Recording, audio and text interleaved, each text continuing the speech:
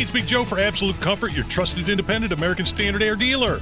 Owner Chris Wedekin sells the ductless Mitsubishi electric mini split, which is a great option to heat and cool individual spaces while blending into the decor. You want your poker room to be dressed up, you could take a vinyl wrap and put on these. If you like the more modern look, they have styles in black, silver, and pearl white that would be more aesthetically pleasing for your rooms. Find out more at AbsoluteComfort.org. Absolute Comfort is your trusted independent American Standard Air Mitsubishi Electric Elite Ductless Pro dealer. Good morning. It is Friday, October 21st, and trending this hour, UK Prime Minister Liz Truss, or should I say former Prime Minister.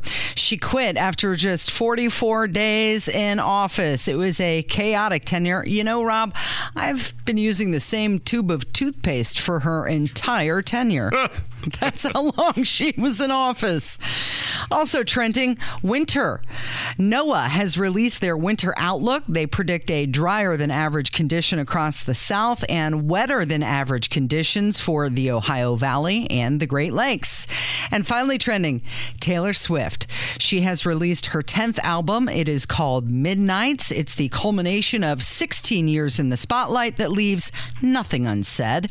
Collaborations on the album include songs with Zoe Kravitz, her boyfriend, Taylor Swift's boyfriend, and also Lana Del Rey. Well, okay, we'll get to Lana Del Rey in a second. So now this will be the first album she's ever done that doesn't complain about some crummy ex-boyfriend or relationship. No. It's always someone else's fault. No. The entire album is inspired by self-loathing. Oh, so it's just like every other Taylor Swift album that's ever existed. You know, she put a couple albums out during the pandemic, and this one apparently just picks right back up before the previous two albums. You know, which means it should probably be a little more poppy, less melancholy. If you're a gajillionaire, to use a Joe Biden term, if you're worth 200 billion trillion cajillion dollars, and you are a decent looking person, which Taylor Swift is, and you are one of the most famous people in the world, and you can't hold a steady boyfriend, what's going on there? You ever asked yourself that? Because every album, it's somebody else's fault. And the vast majority of her music, it seems like, is about, I mean, is that the Taylor Swift fan? Someone who, because you like this music. You I listened to her this morning. What do you get out of it? It's just poppy little tunes. But it's all about the same stuff. She's in love with some guy one album, and then by the next album, he's broken her heart. And it's always all his fault. Right. That's right. Everybody needs, music like that in their life. Maybe not you, but every single album. Hey, 15-year-olds have broken hearts as well. Kevin. How come she's never written a song about good, hardworking Americans? Like Bruce Springsteen. Yeah, the working man. Yeah, the working man. Oh, please. Yeah. You're just trying to get brownie points over there. Maybe she should just switch up her tune a little bit. Yeah. She did that the last two albums, and they were okay. Yeah, So she's got Lana Del Rey on this new album. Yes, and this is why we mentioned this. So, and I know that you have people that are big fans of Lana Del Rey. My wife loves Lana Del Rey, and I had no idea who this person was before I met her, and she made me very familiar with all the Lana Del Rey stuff. And Lana Del Rey was for a while dating Sean Styx Larkin, who is one of the stars of It Was Live PD. Now it's on Patrol Live, which we watch every Friday and Saturday night. This is where you guys come together. And so I have taken a mild passing interest, and I have gotten to the point now where I can pretend to hear her music and go, yeah, that's pretty good. Okay. I mean, does this sound convincing? Yeah, that's really good. You've been practicing. That is really deep. That is marvelous. That is really touching. Well, she recently had her laptop and camera and a book stolen from her car. Okay, so this is not normally the sort of story that we lead an hour with, but this to me is so ridiculous that I have to pick your brain on this as well, and I will for you too, Kevin. So we're going to hear her explain this in a second, but just high level what happened here. She was apparently working on a book with Simon & Schuster. She was basically done with the book or almost done with the book. She's writing this book. Right. She also had a new album that was coming out. She was mostly done with this album. And for some reason, it was the master file was placed on a laptop computer that she carried around with her. Yeah. Now, look, I get that I am an old soul and I know nothing about the current environment, but Kevin, this is where you will come in on this. When you think about like somebody producing a record, don't you think like, okay, I don't think Columbia Records even a thing anymore, but yes. It still is a thing. At Columbia Records, don't you picture there being some warehouse where after each taping, they take like reels of stuff and it is placed in a secure vault somewhere? Do you picture like a megastar like Lana Del Rey, it's sitting on a laptop somewhere? That just blew my mind. You would also think that they would back it up on a hard drive or like at least a few hard drives. Yes, so she has. So think about this. Lana Del Rey is a world famous singer. She's doing a book. Mm-hmm. She's doing a new album. You basically have what I would describe as a lottery ticket worth, I'm just picking a number here, but $5 million. Yeah. And if you had a lottery ticket worth $5 million, would you just be leaving it in your car? Like you're getting out to go to a cafe in Beverly Hills? Mm-hmm. Oh, yeah.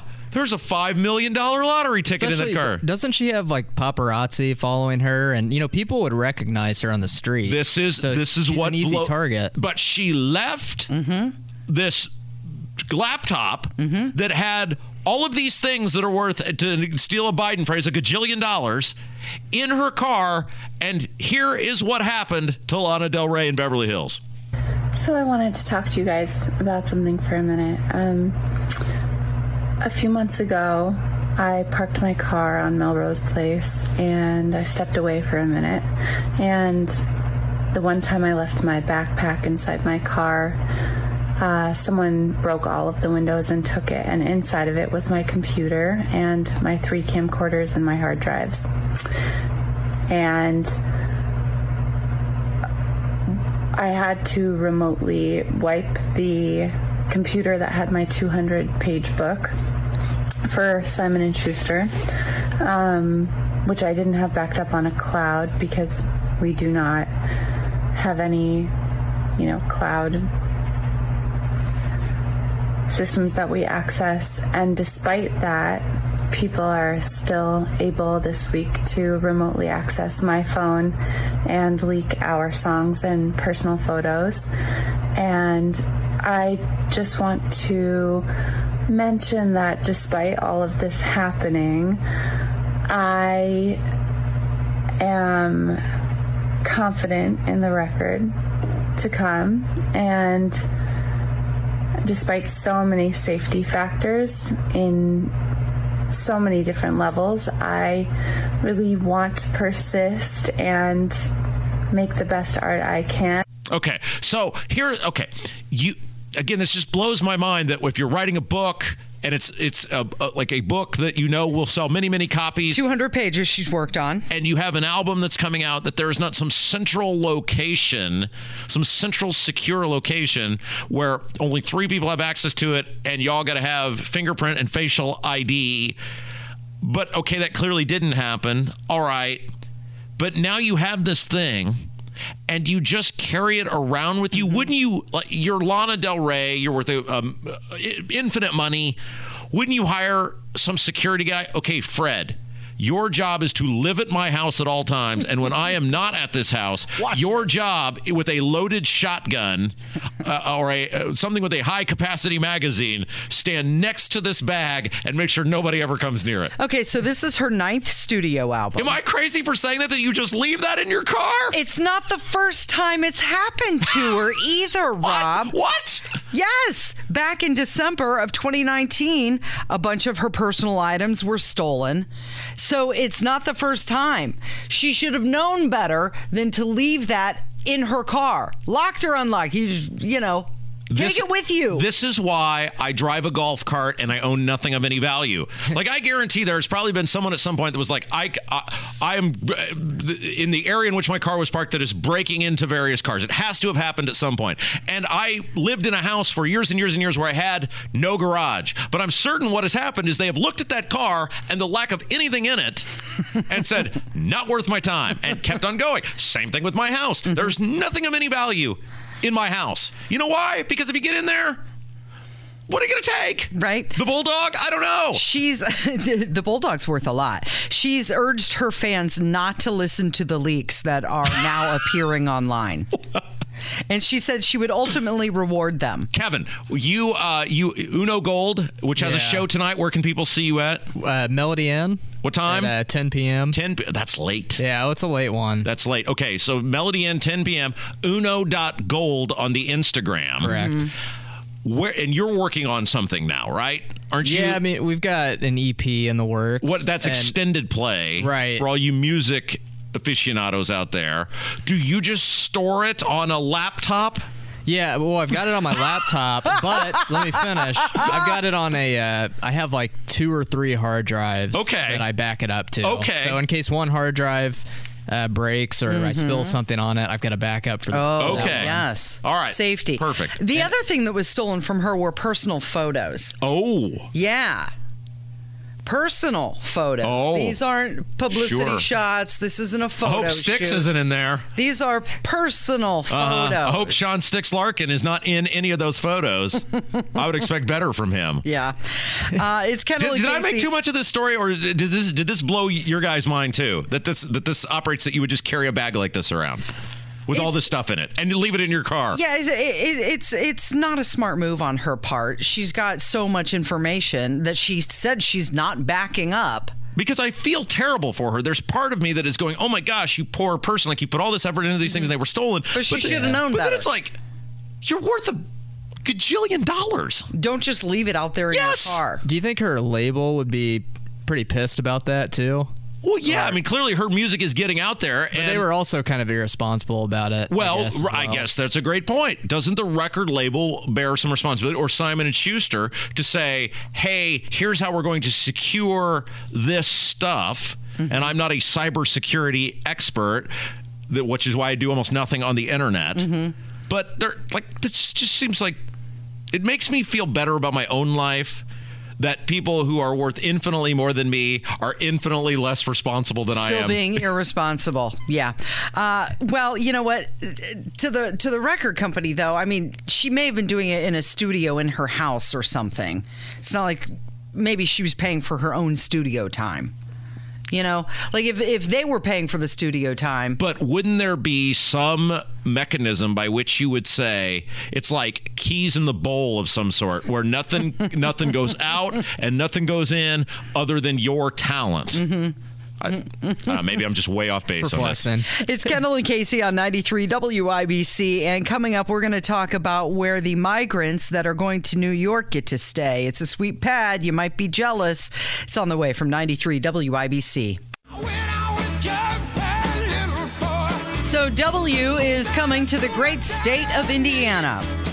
Former President George W. Bush is going to share the stage with Purdue University President Mitch Daniels. It's called A Conversation with George W. Bush. It's scheduled for 6 p.m. on December 6th in the Elliott Hall of Music. It's going to feature a discussion of leadership in challenging times and the responsibilities of an informed citizen. So basically, if I'm understanding you correctly, since you said it is going to, what is it going to feature? How did they describe that, of what it'll be talked about? A discussion of leadership in challenging times. So George Bush is basically going to tell you everything not to do in challenging times. Did I understand that correctly? Also the responsibilities of an informed citizen. Oh, I see. And is there also a segment on how to manipulate data in front of the United Nations? Is there a speech on ill-begotten wars for people who had nothing to do with attacking us? Is there a segment on government giveaways and bailing out the auto industry and bailing out the financial industry and adding trillions of dollars to the national debt? Will those also be covered in the speech? Well, I haven't seen the bullet points of what he's going to be talking about. You know what's wild about this, Casey, is how did they describe it again? What was the description? A discussion of leadership in challenging times and the responsibilities of an informed citizenship. You know what's so weird is many of the challenging times that George W. Bush had to lead through, he created.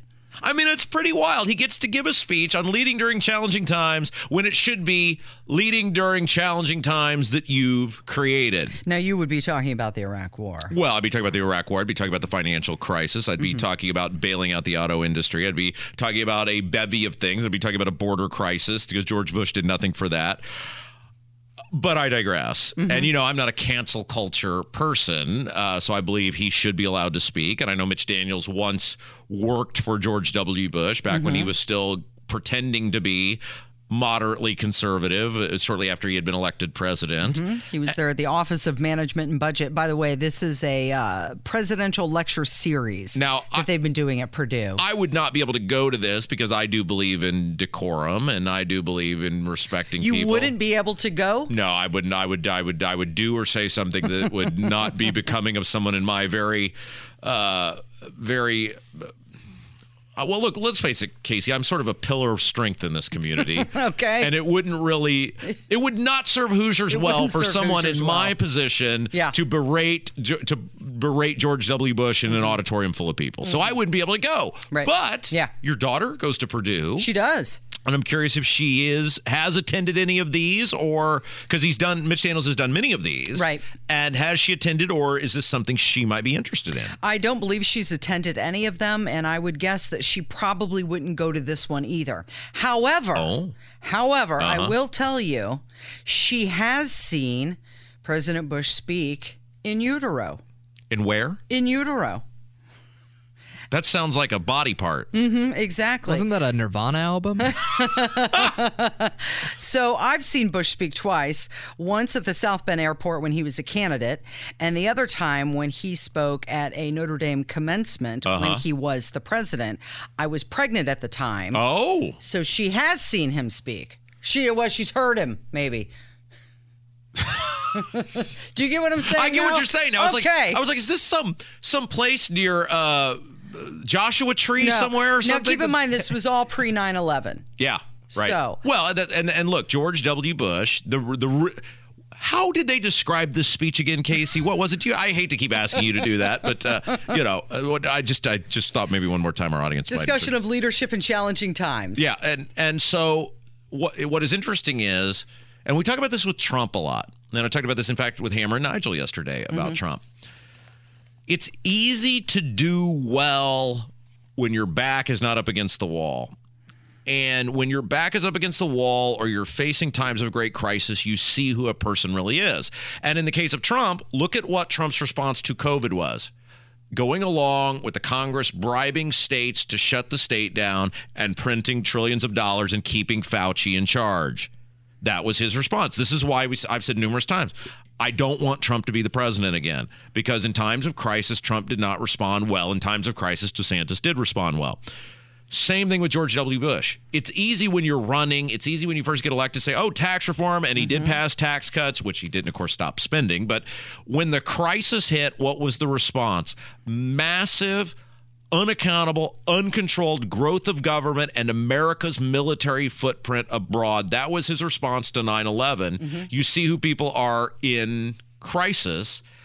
And in this case, many of them were self-made crises. I think the interesting thing about the Bush-Gore years, that election, people were questioning that election 22 years ago. Sure. They weren't labeled election deniers. Well, they were, but we now know, Casey, that all those Democrats were a bunch of democracy-hating, semi-fascist election deniers. I mean, we know that now. We learn things over time. You know who's not a democracy hater? Kurt Darling and the News, and it's up next. It's 93 WIBC. I'm so sorry you have just reached my answering machine. 317-684-8444. That is the phone number for your voicemails, questions, comments, smart remarks.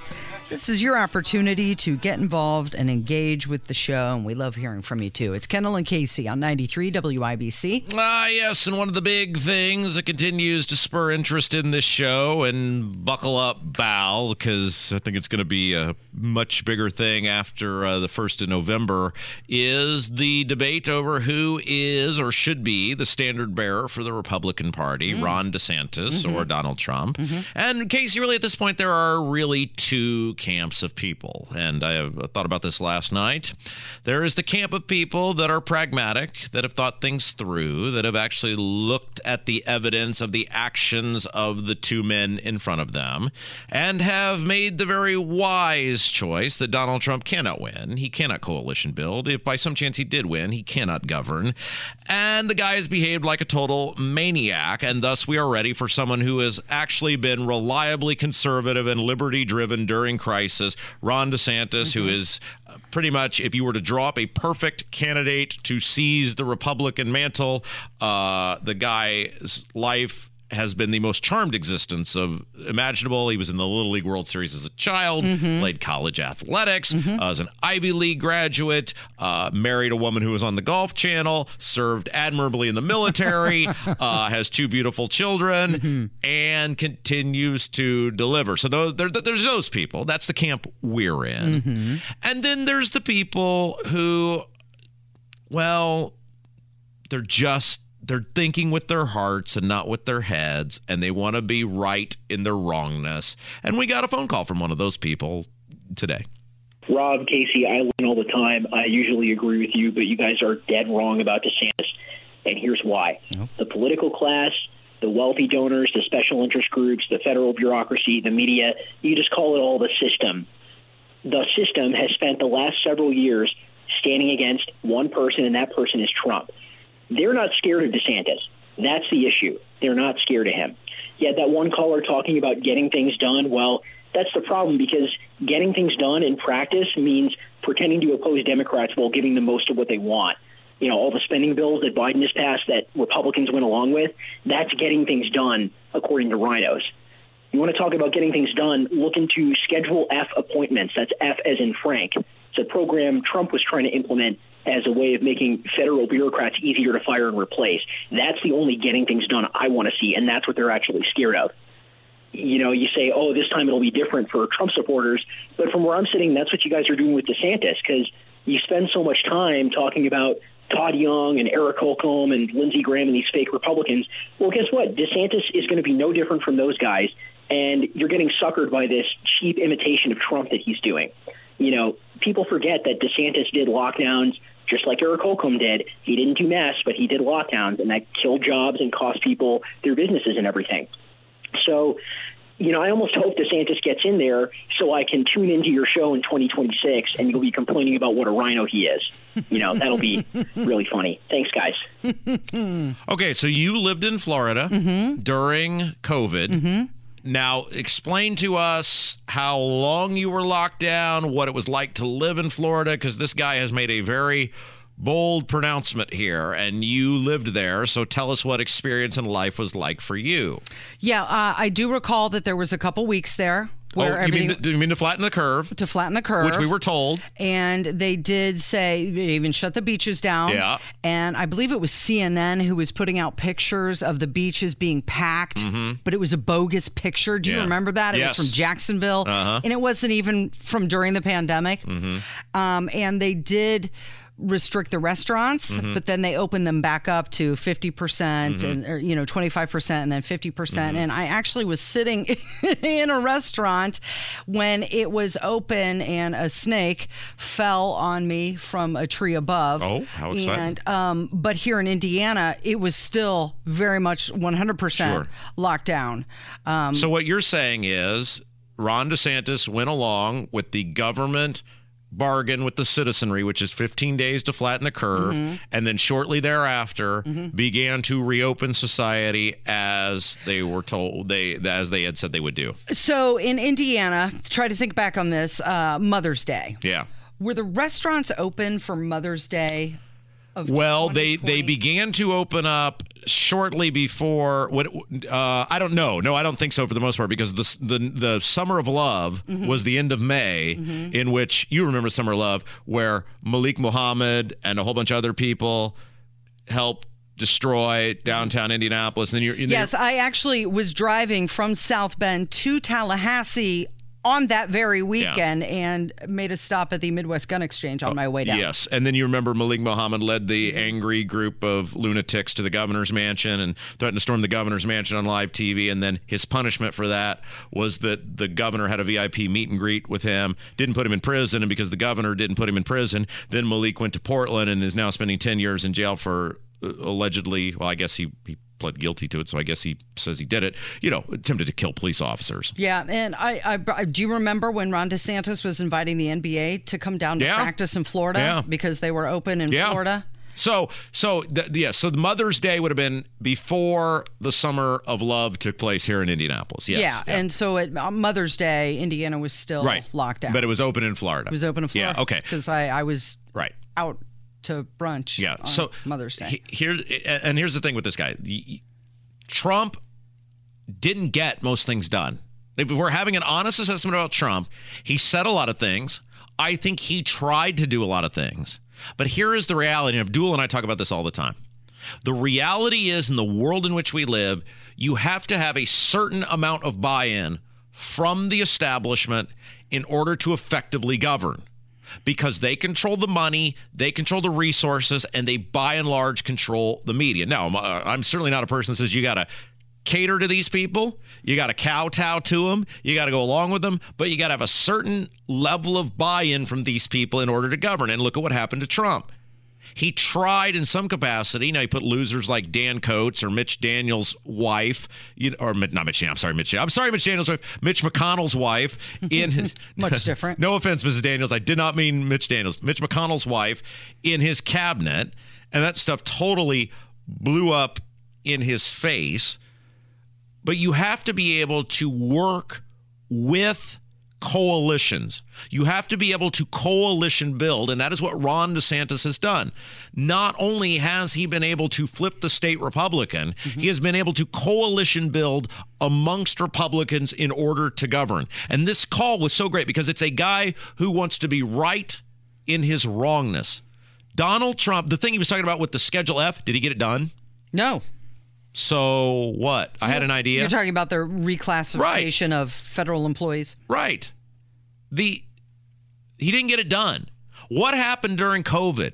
He totally blew a hole in the deficit. He expanded all sorts of government programs. And Trump wanted more than Biden. The people that are mad about Biden right now, Trump wanted another stimulus too, and the Republicans would have done it if Trump had won re-election. Don't lie to yourselves. It's why when hypocrites like Todd Young, and by the way, we talk about Todd Young and Eric Holcomb because they are our elected officials.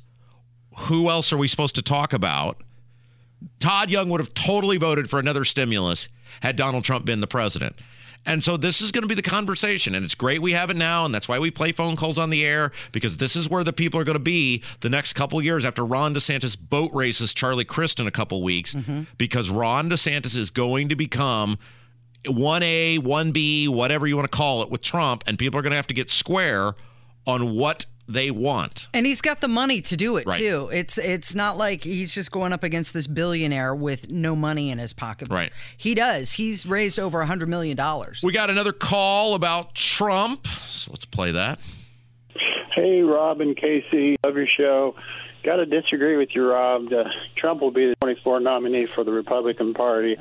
DeSantis is popular, but Trump has got a loyalty across the country, so there really won't be much of a race. I mean, DeSantis will be in there, but Trump will be the ultimate winner. So love the show. Keep up the good work. Thank you. There are so many people who are just so passionate with Trump. But politics is like dating. And I'm not saying that I have ever done this, but there may have been times where I was dating someone in a different life. I'm a different person now. And a better option. You know, we're not the same people in our 20s that we are in our late 30s. The BBD came along, the bigger, better deal. Is that what it is? The BBD. And you say, wow, that was really nice, but this seems like a better option going forward. And when Ron DeSantis wins overwhelmingly in Florida, the message from Ron DeSantis, because he runs an ironclad ship over there, in Florida, and those people. I get what you did there because he's a Navy guy. Yeah, see what I did? Yeah, thank you. They are going to make that the case, which is I can win. Mm-hmm. I can win overwhelmingly in swing states, and we have no path to the presidency without Arizona, Georgia, Florida, Pennsylvania, Wisconsin, Ohio. That's the case. And people will see that, and if they want to win, and it will become abundantly clear, because Trump is going to behave like a lunatic. As soon as he gets a viable challenger, he'll come up with some nickname for DeSantis. He'll stab him in the back. He'll be mean to him. And people are going to look at those two guys because Trump can't help himself, and it's going to be very clear. Well, and Ron DeSantis can run on his accomplishments. Sure. Donald Trump cannot. And people can use things against Donald Trump from his past. Yeah, absolutely. Absolutely. Got a call. This has been a big thing, which is very encouraging to me. People calling in about the third party and the way they intend to vote this fall. I like this. Take a listen. Hi, Rob and Casey. Love you guys. This is Jessica from the greatest county in Indiana, Henry County. My call is referring to a gentleman that called, I think, a couple weeks ago, saying that there's no reason to vote for libertarians. We're a two-party system.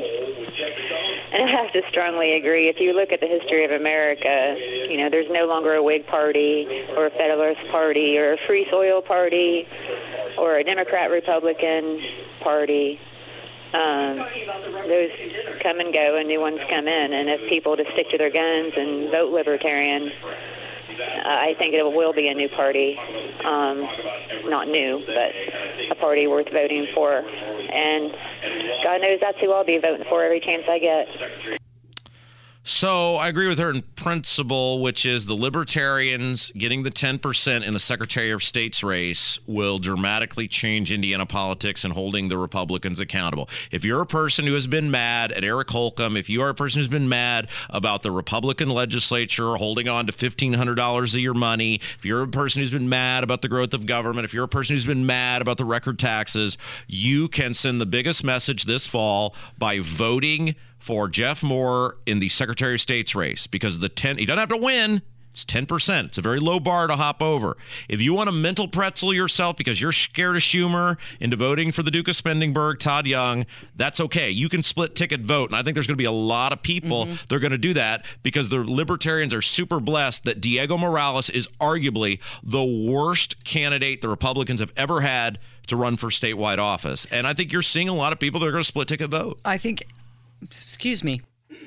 I think okay? that, I just had to clear my throat. I know, I get emotional thinking about it as well. The libertarians getting that 10%. I'm all worked it chokes me up, too. I'm worked up about it, Rob. I think that if Jeff Moore does win here in Indiana, that will send a big message nationwide. Sure. But as she was listing off all of those parties, it reminded me of one that she left off the list, which is now regaining strength, which is the Tea Party movement. Well, that's right. And so we'll see what happens. But I love the people that are willing to split ticket vote. Look, I get this all the time.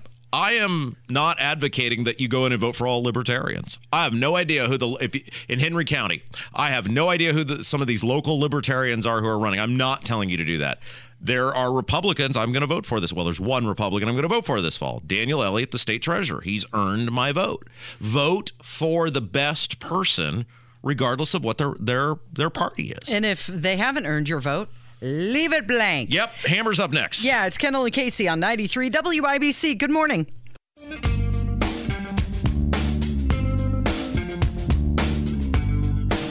Good morning, 1049 with Kendall and Casey on 93 WIBC, and Hammer's joining us in the studio. And you had a guest yesterday on your show. It was very powerful and very moving. Jeff Blackwell is his name, and his daughter Samaria was one of the victims in the FedEx massacre that took place just a little bit over a year ago. Mm-hmm.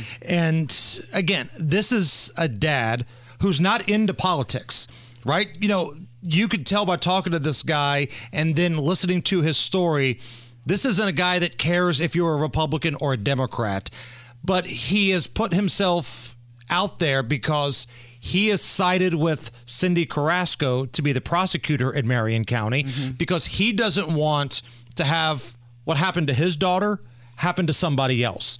Because Ryan Mears, the incumbent prosecutor, who's on the ballot here in a few weeks, completely dropped the ball on the red flag law in Indiana. And because of his incompetence, his laziness, his woke whatever, He basically ignored the red flag law against the lunatic that ultimately shot the FedEx facility up. And because of that, he's never going to see his daughter again.